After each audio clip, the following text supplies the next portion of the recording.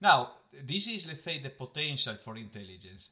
Now the question is, what is, where is the most exploitable potential, in the brain or in the body? Again, I believe that one thing is the potential, one other thing is the ability of being able to exploit the potential. That depends on how you look for exploitation, so how do you optimize, so in the optimization technique, but also in how you represent what can be optimized. And again, that's the representation. Um, this is a very general, let's say, discussion, but going to a specific case, the case of modular soft robots.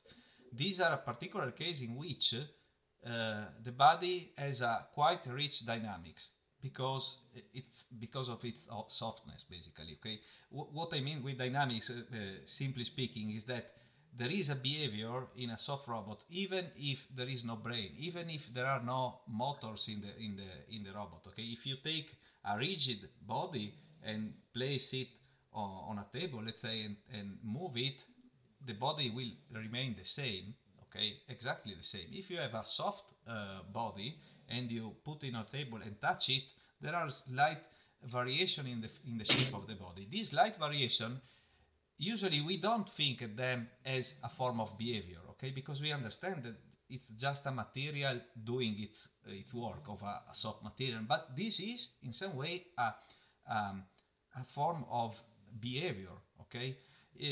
Think, for example, to a robot that is not soft, but it's composed by components that are so small that you cannot distinguish the single component from the entire body, and these components are able to move themselves. Okay, in that case, when you touch it, maybe there is a sensing phase, information processing phase, and an actuation phase. The robot or the agent is perceiving, thinking, and behaving.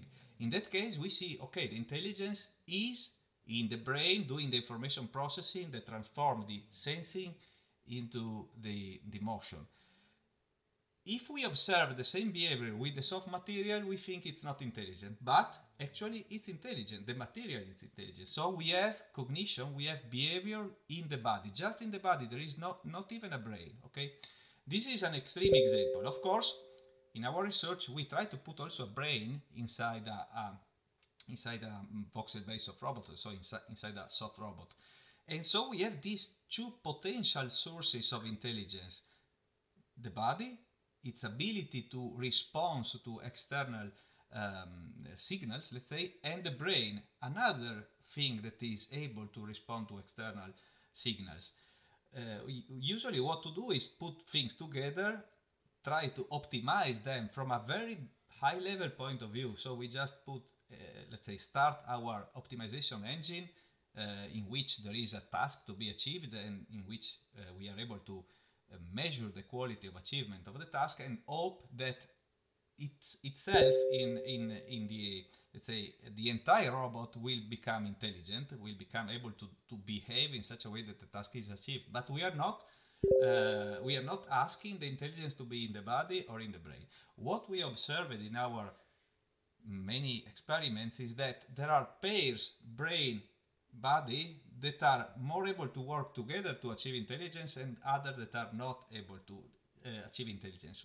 I think the next big question is to understand how to characterize these pairs in order to be able to predict if a pair, what are the properties of a pair for being, let's say, for working well together or not. Okay, my suspect is that one key aspect is in the let's say dynamics, the properties of the dynamical systems. Just to mention one, let's say the time scale, the main time scale around which the dynamical system is working.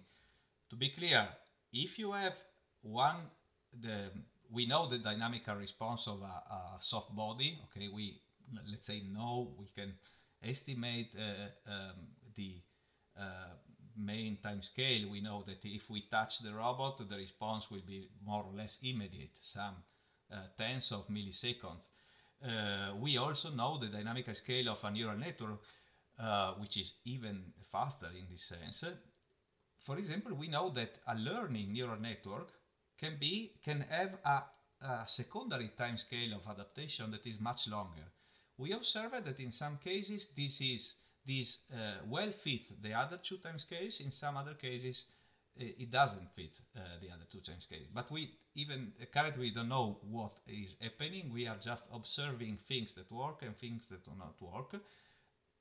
What we would like able to do is to characterize the properties of the systems in order to be able to understand what is happening and possibly to predict how to combine things together.